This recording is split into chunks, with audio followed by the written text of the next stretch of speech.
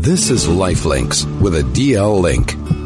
Welcome to it. 2 minutes past 12 o'clock. How are you doing? A rather overcast Thursday in Joburg, but regardless of the weather, it is wonderful, wonderful to be with you. My name is Nikki Seberini. I'm going to be with you for the next hour on the DL Link show on 101.9 Chai FM, the show where we connect you through insights, information and illumination. And always remembering that the DL Link is, well, it's still a very young organization, starting off looking after just a handful of families when it was first started in 2010. This idea born from Devorah Leah, who passed away from cancer. And so her mom, Michelle Goodman, and Jackie Outsula teamed up.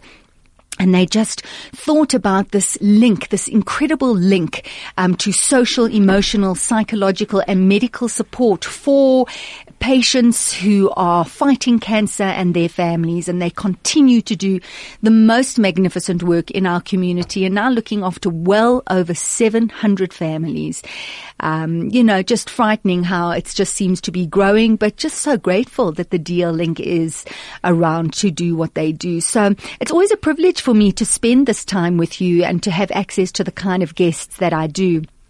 And before I introduce our guests, I have to just share what's on my mind. You know, when you have a dream that kind of disturbs you, or you dream about someone and you feel them in your presence the whole day, or you watch a movie. I don't know if movies affect you the way they affect me, and they kind of sit with you. And last night I would say it was the wrong decision to watch a movie, which is a very, very good movie by the name, I don't know if you've heard of it, Fury. And, it takes place in World War II, and you're really following a tank battalion, in the American force. And what they're doing is they're moving across Europe. It's near the end of the war. And now they're crossing over into Germany, and they're taking over Germany one town at a time. And besides the obvious violence and the barbarism and just the obvious man's inhumanity to man, and there was one particular scene that really, really stood out for me. And it's kind of sat with me, just deep in me the whole morning. And it's a scene where they move into a town, and you've got this head of this particular battalion, and he finds an apartment where there's a German woman there, and he takes one of the soldiers with him, and you keep thinking, oh my goodness, what are they going to do? And what are they going to do? And oh no, please, what are they going to do? And he meets this woman, and he says he passes some eggs to her, and he passes some coffee over to her, and he says, please, can I have some hot water? And so you see him start to wash himself. He had been covered in blood and he had been covered in mud, and he just slowly starts to wash himself and freshen up. And so she prepares eggs and she prepares coffee, and he sits at this table with a newspaper in front of him, and he starts to drink the coffee. And it's such a moving part of the movie where you see a person just trying to be a human being once again, having spent so much time being so inhumane. Killing someone just meant absolutely nothing. And then just that longing, the longing to just be clean, the longing to sit normally like every other person and just drink a cup of coffee as if it was just another day. And it got me thinking about how, do we, when we sit down and have that cup of coffee or read the newspaper or have a meal with our families or have an opportunity to get into a hot shower or bath, are we grateful for the very, very basic things that we do have in our lives? And why is it that we only see the value of these mundane, everyday things when we don't have them, when they're taken away from us? And I think apropos the show that we have every single week, when we have warriors who share their stories and say that through their battle with cancer, they learned to live in the present moment. They learned to see people differently, have different types of relationships, be so incredibly grateful for that which they have. And it's just that constant question. It's that constant reset button. How do we go back to being present and being grateful all the time? Not just when it's taken away from us, all the time. So excuse me for that. I just had to share it with you because it's really been sitting with me. And it's just that, especially with New Year and the period between New Year and you're going to be fasting, starting the fast tomorrow night. These are the things we need to be thinking about. We worry about these big things that very often we have very, very little control over. And so often we elsewhere, we're not in our business in this present moment and being so fully grateful for what we have and who we are. So I just thought I'd put it out there just before you do go and start your fast, and I hope you don't mind my personal ranting. Right, let us move on. It's 7 minutes past 12 o'clock.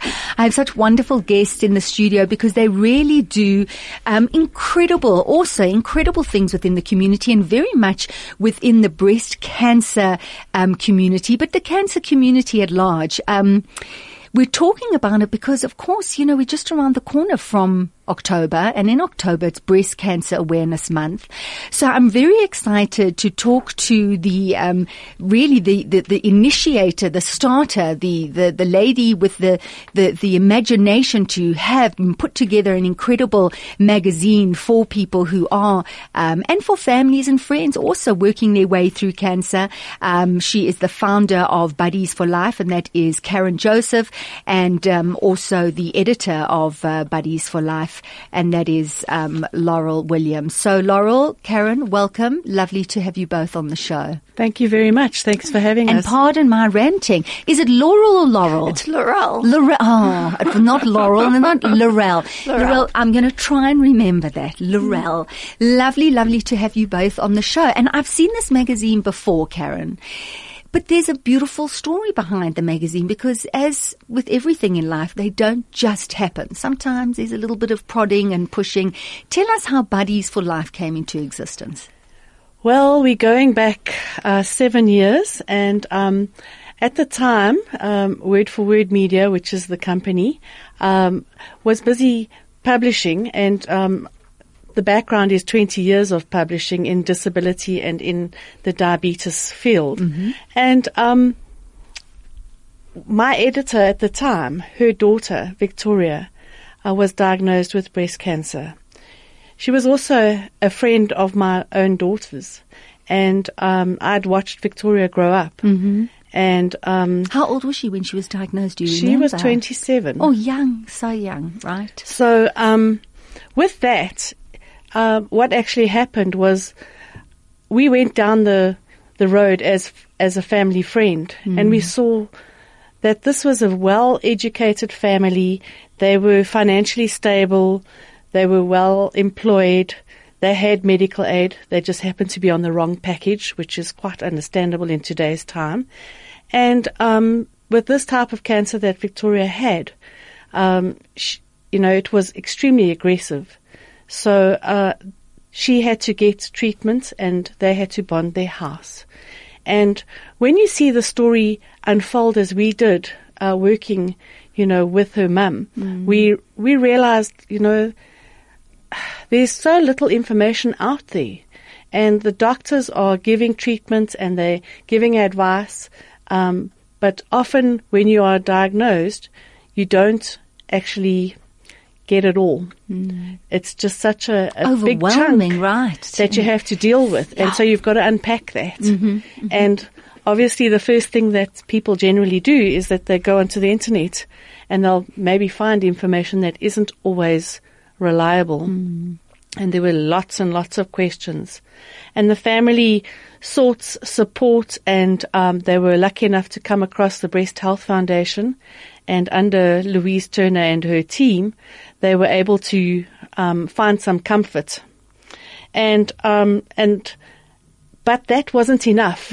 They needed to read more and to explore more and to see, if their questions could be answered, because the support group only meets maybe once a month, for instance, at that time. Is that what it is, the Breast Health Foundation, a support group? It is a support group, yes. And Word for Word Media is a cause marketing company working, as I said earlier, in the field of disability and diabetes.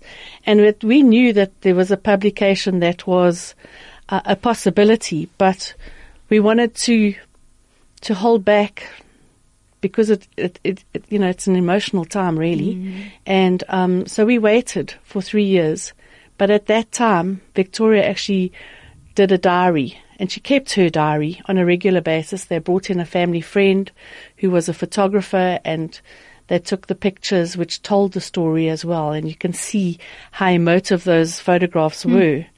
And, and what we then did was, we got the family to ask the questions around relationship, around the treatment, around the side effects, for instance. And that in itself all came together. And from there, we actually looked at the framework of this could be a publication in itself, because if we were feeling the needs, and we in the publishing, and we researchers, and of course you go onto the internet to look and see, but we actually needed credible information. Right. And so what we did was we put a dummy together and used our publishing metal, if you like, and our small team went to the Breast Health Foundation, and we said to them, what do you think? Is there an opportunity for us to do a publication that will go out, to patients? And they took one look and said, yes, how soon can you do this? Make it happen. Go away. When's the first issue? And the Breast Health Foundation said, we'll assist you. We'll put it together, and we'll assist you with the right doctors and the right expertise. And there the relationship was born. 7 years ago. 7 years ago. So, and it's a bi-monthly magazine. It is a bi-monthly now. At the time it was quarterly, because we took it out quarterly. Of course, right. But today it is actually a tumble magazine, which has grown significantly. Sure. And yes, we hope that we answer all the questions that the breast community are looking at, and then also all the other oncology questions that people have, because as you know, it's not just breast cancer, it is right across the field now. Well, that's what was going to be my next question. So let's take a quick ad break, and we'll come back and discuss this incredible magazine. Stay with us. If you are in business and you would like to support the DL Link, consider advertising or sponsoring the show. This is Lifelinks with a DL Link. Welcome back to the DL Link Show on 101.9 Chai FM, where we connect you through insights, information and illumination. We're talking about a magnificent magazine that started off a quarterly 7 years ago, and it's called Buddies for Life. And now in 2017, it's a bi-monthly magazine, and it's just filled from cover to cover with stories and expert advice. And I have the founder, publisher and sales for Buddies for Life, Karen Joseph, and I have the editor, Laurel Williams. Did I get that right, Yes, Laurel? Thank you did. goodness. My brain is still working. And we're talking about the magazine, and what I wanted to ask you, Karen, was why just breast cancer? I mean, you talk about oncology, and you say oncology across the board, but why just breast cancer? Is it so huge in South Africa that twice a month you release a magazine, and I'm looking at this magazine bursting with stories, and it's all around breast cancer? Well, initially, when we launched, because of Victoria, we didn't really know what the statistics were. And there is no cancer registry in South Africa currently. So if you are able to look at the cancer support group, their statistics say that in a lifetime of a female, it's 1 in 7. And in a male's lifetime to get cancer is 1 in 8. And that would start with breast first. And then it goes down to the other cancers. But yes, that's where we started, and so that's where it was initially. put together. Wow. So with the oncology, you talk about oncology part in the magazine. So is it all different types? Are you looking at new treatments, and how do you stay up to date with all the latest research that's taking place all over the world? Well, we are very fortunate to have doctors that write for us on all the topics. So, as I said earlier, it's all about the credible information that patients need dumped down into patient language so that they understand the journey and how they can actually focus on their life. Because often what happens is if you are diagnosed early enough, you live with cancer. And it stays. So it's a lifestyle. And so many people are being diagnosed early because of the awareness through the support groups and also obviously the publicity like you're doing for us right now. Yeah. Yes. So Laurel, can you tell us which doctors write for the magazine? I mean, I've seen Carol Ben, and we know Professor Ben is just, I mean, she's leading in terms of breast cancer. Who else do you have writing? So Professor Carol Ann Ben is a major, she writes Under the Knife, and she's also part of my go-to editorial team asking for advice on article topics. But then we've also got other doctors like Dr. Inga Creel. She's an oncology care physician. So it's quite a new speciality. It's called survivorship. So once you've actually now be cleared of your cancer, now you need to have a doctor in your survivorship management, years. like you managing your health and Then we've got also a navigator, Krupa. She's got a really hard surname, so I'm not going to try and pronounce it, but she's a navigator, so a patient navigator, and that also helps when you get diagnosed with breast cancer, then they will help you and guide you through, help you with your follow-up appointments, make sure that you're getting the right information and understanding what treatments you're going through. If you need to see a psychologist or a counselor, they'll put you in touch. So patient navigator, they actually walk the road with you and throughout your whole journey. Then we've also got surgeons, Dr. Marissa Fenter, Dr. Charles Herrera. We also have oncologists like Dr. Georgia Dimitri, Dr. Ronwin van Heerden, Dr. Rappaport. So we've got quite a big circle of doctors, but we keep on trying to get more doctors. I mean, obviously we have our regulars, but there's always a Dr. Chan as well. I mean, she's our go-to lung cancer specialist. So whenever we get a topic, I try and find out which doctor has a speciality in that, and then approach them to write for the magazine. And Laurel, I mean, I have to ask the question because again, we have incredible people coming onto the show talking about, and I don't call it alternative therapy. Someone said they're complementary therapies. So a whole lot of therapies that work hand in hand with the chemotherapy. I had an incredible homeopath not so long ago talking about designing something specifically for the individual. Then of course we have the cannabis oil and we have all of that. Do you look at complementary treatments in the magazine? Yes, in I think it's the latest, not the September, October, the July, August, we had an article on cannabis oil. So, Maria Wasco, she wrote for us, and I'm telling you that article on Facebook got shared and shared and shared. And the thing is, we have to acknowledge it, that, and doctors have even said when we were at the SASMO Congress, that oncologists, even though they don't, it's not part of their treatment that they're prescribing, but it is something that can help their patients. So instead of putting the concrete wall, let's speak about it and let's assist them to see how it can help. So but with that said, all our articles do need to go get approved by the Breast Health Foundation. So we don't want to put out information there that there are no facts or trials or proof or evidence that it can assist you in your journey, and we don't want to be misleading. Do you look at things like Reiki or reflexology, or do you cover that at all? We haven't really. Interested, yes? We haven't really, I'll be honest with you. Okay. So I'm looking at this cannabis oil for dummies. Yes.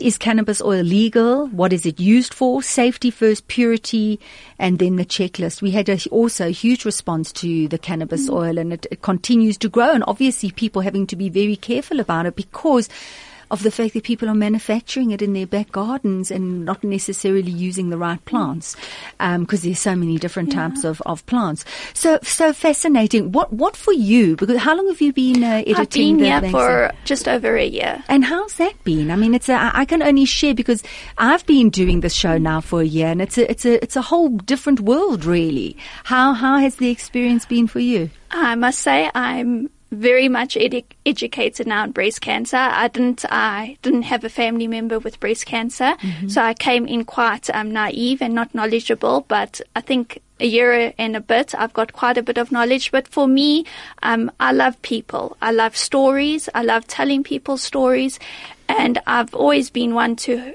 encourage and spread hope. So I think this is a great fit with my personality. I interview the survivors, and to hear how they get through this journey is just something so special to write about. And just like you spoke about your movie earlier that and you hear these survivors say that they realize how they have taken life for granted. And now when they're faced with possible death or the chance that their life can be taken away, and then they get that chance for survival and they survive, and their whole life and outlook changes, and they start taking that moment, each moment, and they start appreciating smaller things and forgetting the silly stuff and the stressful stuff. So it's really encouraging, to be able to hear these stories and share. And I love, I'm a journalist of my training, so I love knowledge. Reading these doctors' articles and to actually understand them is just great for me. I can imagine. And listen, especially one of our warriors that we're going to be chatting to in just a moment, Ishmael Ian, who fascinating because, again, and I have spoken to someone before a man who had breast cancer, but it really is something that we don't talk about. And what I found so interesting, and is certainly something I'm going to talk to Ishmael about, is the idea that men don't get breast cancer. And if they do, the question around their sexuality and everything, which is just, it's wonderful to be able to talk about it and to just look at all of these misunderstandings that are out there, really. Karen, we're going to take a break. And then after the break, I want to hear how Victoria is doing. You spoke about a 3-year journey that was a while ago. You spoke about a diary, and how is she and where has the story led? So stay with us. This is Lifelinks with a DL link. Thank you so much for staying with us. 26 minutes past 12 o'clock. This is the DL Link Show, where we connect you through insights, information and illumination, talking about a fantastic magazine called Buddies for Life. And it's all about cancer stories and survivor stories and important information from doctors and surgeons, and all about oncology and treatments, and also lovely things, lovely, wonderful editions. As you were saying, Karen, just because it's such an overwhelming thing, and to know that you can pick up a magazine and you can pick up a range of magazines, and all of a sudden you feel, first of all, connected to a community, and also you have knowledge that reputable journalists and doctors have passed on that knowledge, and you have access to it. You have access to this information. So before I ask you about where people can get the magazine, tell us a little bit more about Victoria, because she kind of gave you this idea. She put you in that space, the realization that there was a need for the magazine and the information. How is she? Victoria is well. She has, she's left South Africa. She's in the UK. Yes. We messaged each other this morning, and she wished us well. Oh, fabulous. She was on a conference at the moment, and yes, her life is full and rich. So she's what now, 37? 37. Yeah, she's 37 now. Yes. And healthy and fit and wonderful, absolutely wonderful. Yes, wonderful. Yes, and the Facebooks show that, she's engaging, she has a good social life, always surrounded by lots of friends, and happy, bubbly personality that she really is. It's a great story. The magazine, where can people get their hands on this magazine? The publication is available online, and that's free, so anybody can go onto... And all the past publications as well, because I'm looking at all of these magazines here, and I would want access to all of them. We do have back issues and archived issues on our website. Great. So people can go onto buddiesforlife.co.za and have a look. And yes, our magazine is available at support groups throughout the whole of South Africa, as well as through oncology units, radiology units, and then also through at mammography units. And we are lucky enough to be distributed by MediPost. So while they're reaching all the hospitals, our magazines go there too, and to all the private clinics and urology units as well. So anywhere where cancer patients are, our publication is there. And obviously we can't paper the joint with magazines, so that's why we encourage people to go online as well. Mm-hmm. You've got incredible advertisers. Has it been difficult to get people to come on board, or is it not a problem because you're looking at a very specific market for your magazine? It has been quite a journey. When we first launched, obviously the pharmaceutical companies wanted to wait and see if we survived. And we got a little bit of support, and then the difficulty also comes in with the pharmaceutical advertising. It has to be specific. Mm-hmm. And there's obviously good practice that has to happen through the pharmaceutical societies, etc. And so what we do is we focus on advertorial, and we get quite a lot of support that way, mm-hmm. Tied in with education. And I must just thank our advertisers that have stayed the journey with us, because without them, this publication would not actually happen. So, it has been quite a long journey. There were times when we really thought, is this actually going to work? Are we ever going to get salaries out of this? Are we actually going to be able to make it work? Yeah. But as I said, 7 years later, we are out there, and I'm very happy to say that the content drives the publication and drives the advertising. Fantastic. And Laurel, getting stories twice a month, is that a problem at all? No, I must say, since I've joined, it's really just so good, because I get so many emails from different survivors who have read the story and who are willing to share their story. Mm-hmm. So at the moment, I've got a whole inbox called Survivor Submissions, and obviously with the themes, I have to go through and choose which one will fit the theme. So we never sourcing. Sometimes when we have a specific theme and we're looking for a specific cancer on that, but we always, I've got such good contacts and people who are willing to assist that I always get what I'm looking for. Wonderful. Well, just looking at your latest edition, we're delighted to have a feature from the magazine. We're delighted to have this particular warrior on the show with us.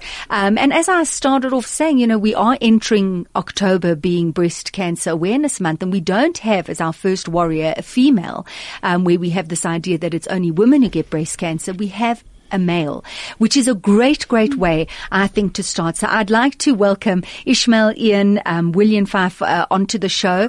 Ishmael Ian, it is lovely to have you on the show. Thank you for being so brave and for coming on to share your story.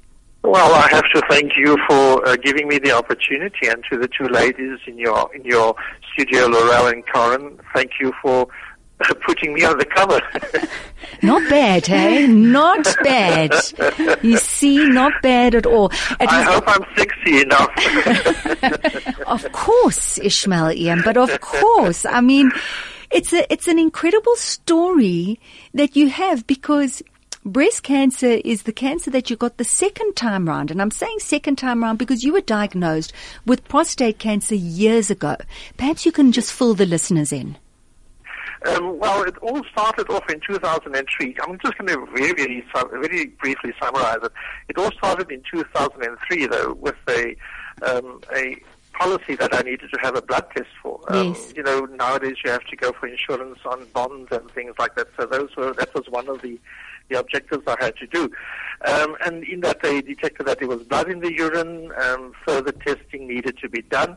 I was referred to a urologist, who thought, in his opinion, that it was a kidney infection. And so for a year and a bit, I was walking around with a suspected kidney infection until things weren't improving. And he then decided, the very same urologist decided that further testing needed to be done.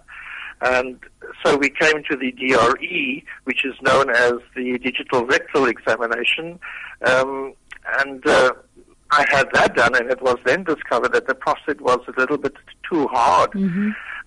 And those are clear signs that there's a problem with the prostate, and obviously needed then to go for a biopsy.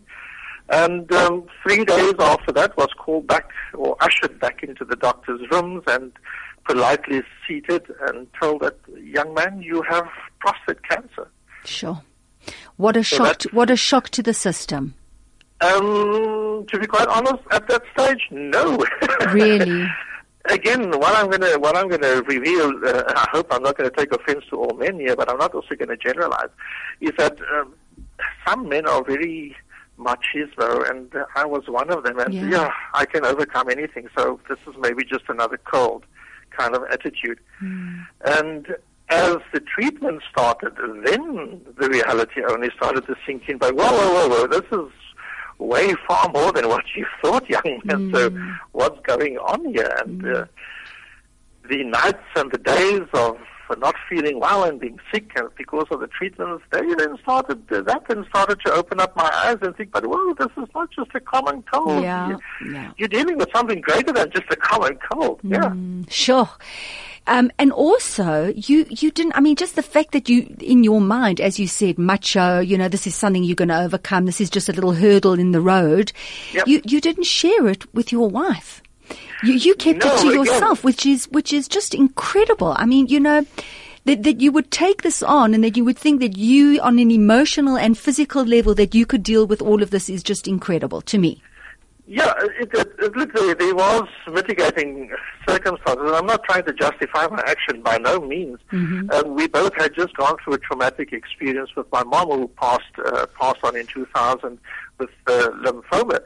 So we had to go through that whole traumatic experience. And for me now to go and tell my family, who had just come out of that experience, that, whoa, now it's my turn. And I thought to myself, look, man, I can handle all of this, so why do I need to involve my family? And to be quite honest with you, the first stages of treatment were easy, if I can, for the lack of a better word. They were easy to handle because they were radiation, and radiation is not as aggressive as your chemo or anything else like that. So you were able to hide those things. But it's when the prostate cancer came back after being in remission for something like 7 to 8 months, and it came back, the doctors then decided, no, we need to be a little bit more aggressive here. So that's when the hormone therapy came in and the chemotherapy came in.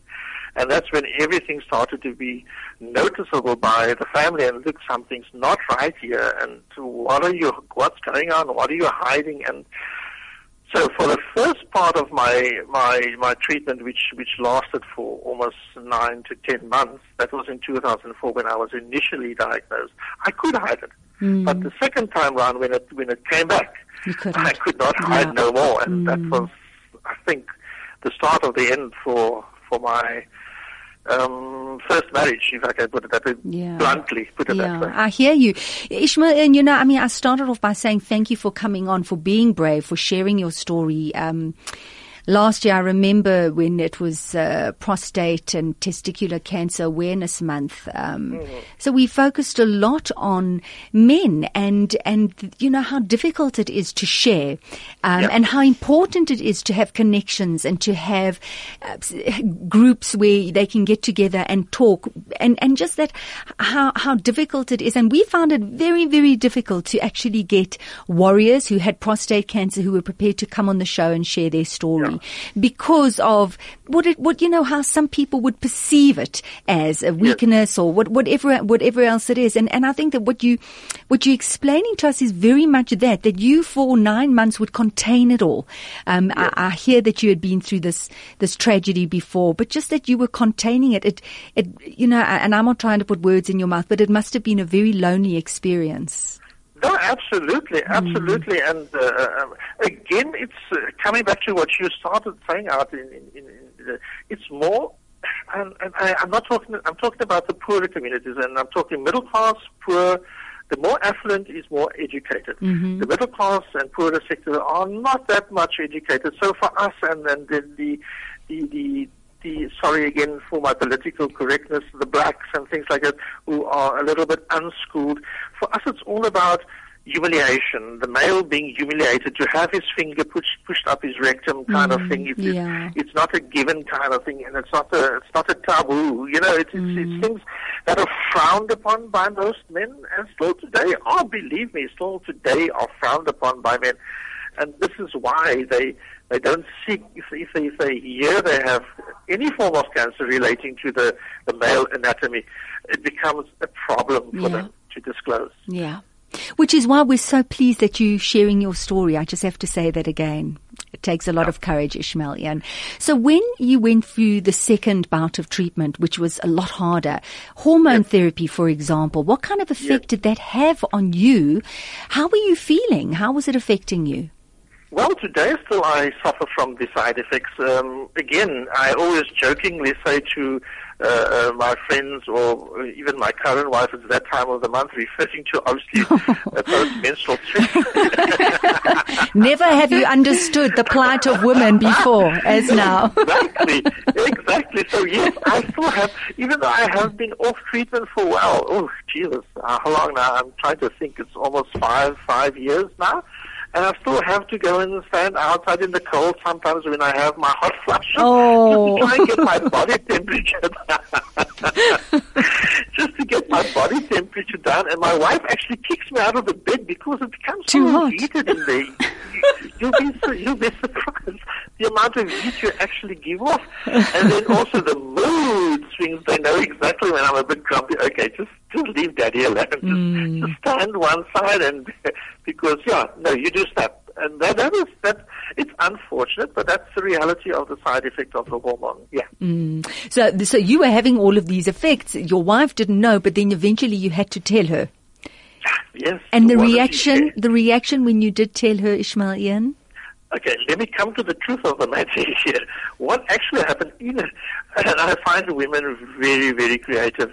They watch you, and if there's any change to your timing or anything, they pick those things up. And there were days in the week when you have to go for treatment, and they picked on why on such a day he's always missing from whatever at such and such a time.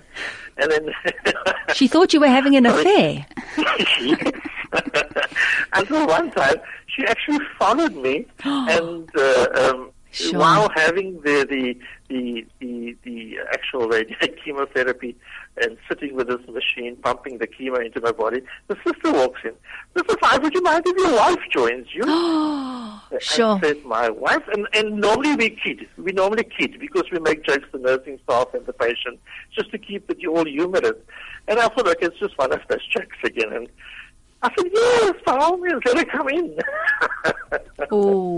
And she walked in. And lo and behold, she walks in, and everything just went silent. Sure. And she walked out. It took her 30 seconds just to look at me, and she just walked out. And that was that. Yeah.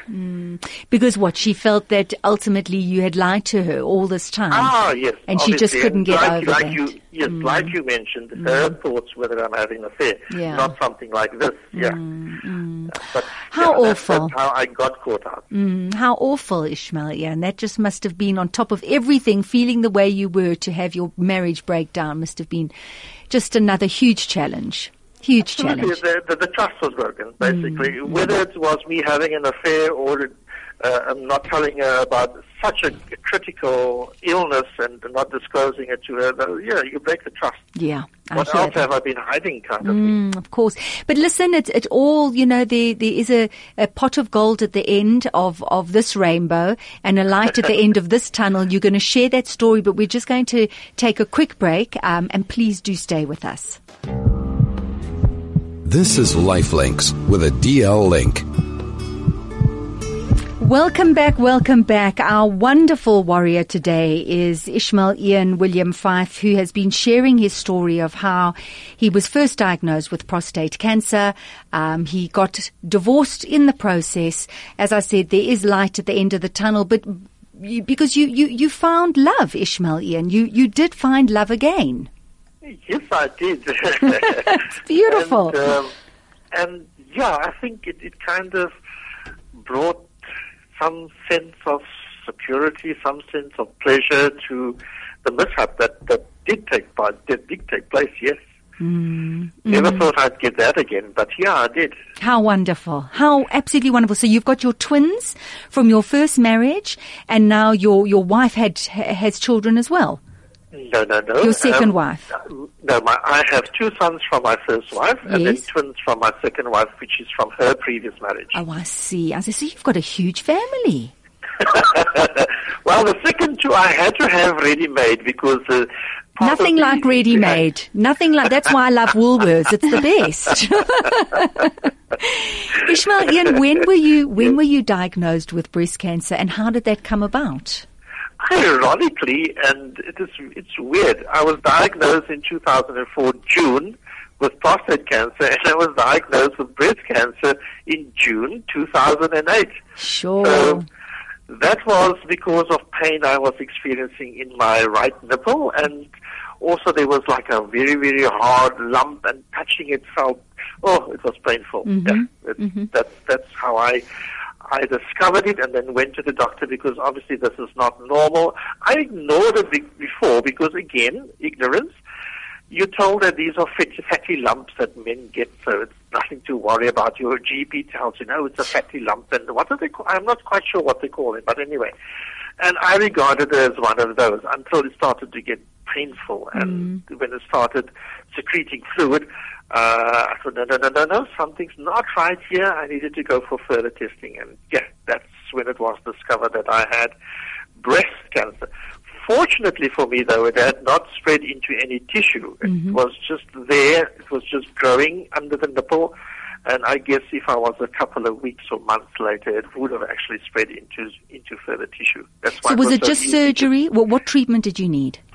I had a lumpectomy, which was just removing the lump itself, and then obviously some serious radiation to avoid any further spread of the cancer. But fortunately, with modern technology, since 2004 to 2008, there was huge improvement.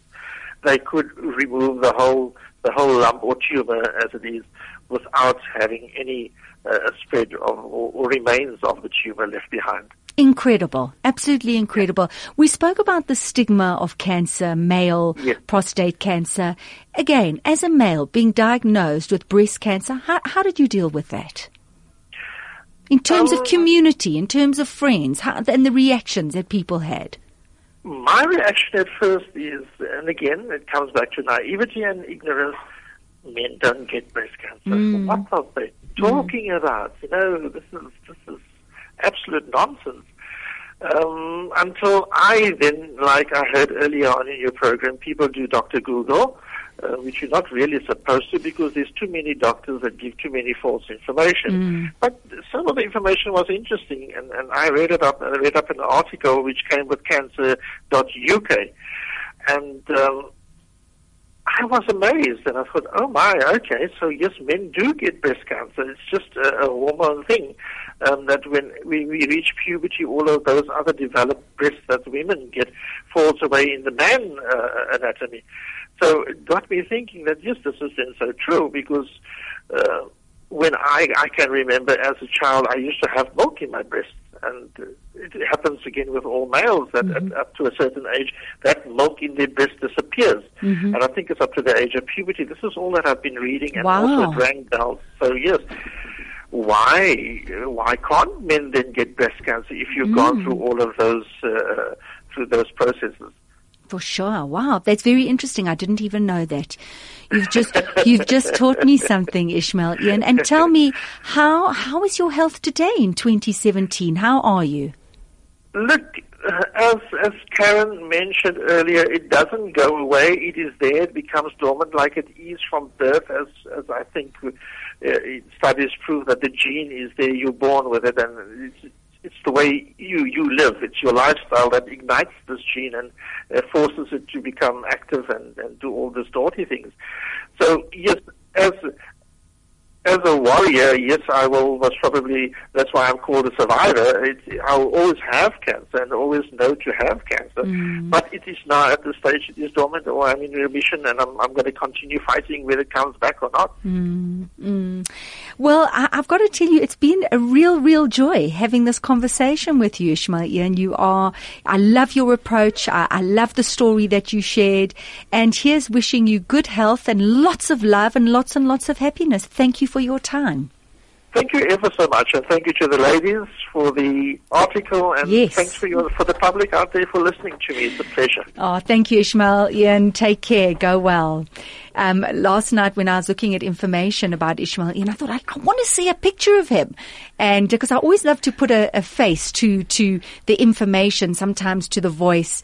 So you can really read about Ishmael Ian's story in the latest edition of the Buddies for Life. But this is on the oncology section, Oncology Buddies. There it is. There he is with his beautiful family. What an incredible story, Laurel. What a beautiful story. Yes, I must say, this is a story that's really, these are the types of story that I love. You go through this enormous battle, but at the end of the day, you come out victorious, and just the way that he got a second chance of love, second chance to be a father, which he really wanted to be.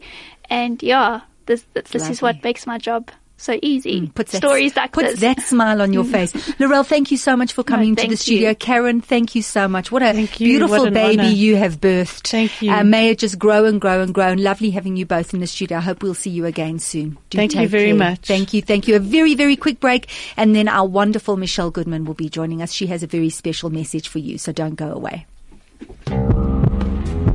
This is Lifelinks with a DL link.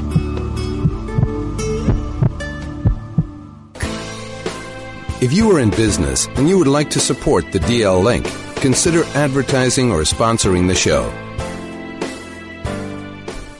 5 minutes to 1 o'clock. We've really just got a few more minutes left, and it's always great to have the founder of the DL Link, Michelle Goodman, always looking beautiful, always elegant, and always calm and relaxed. Hi, Umesh.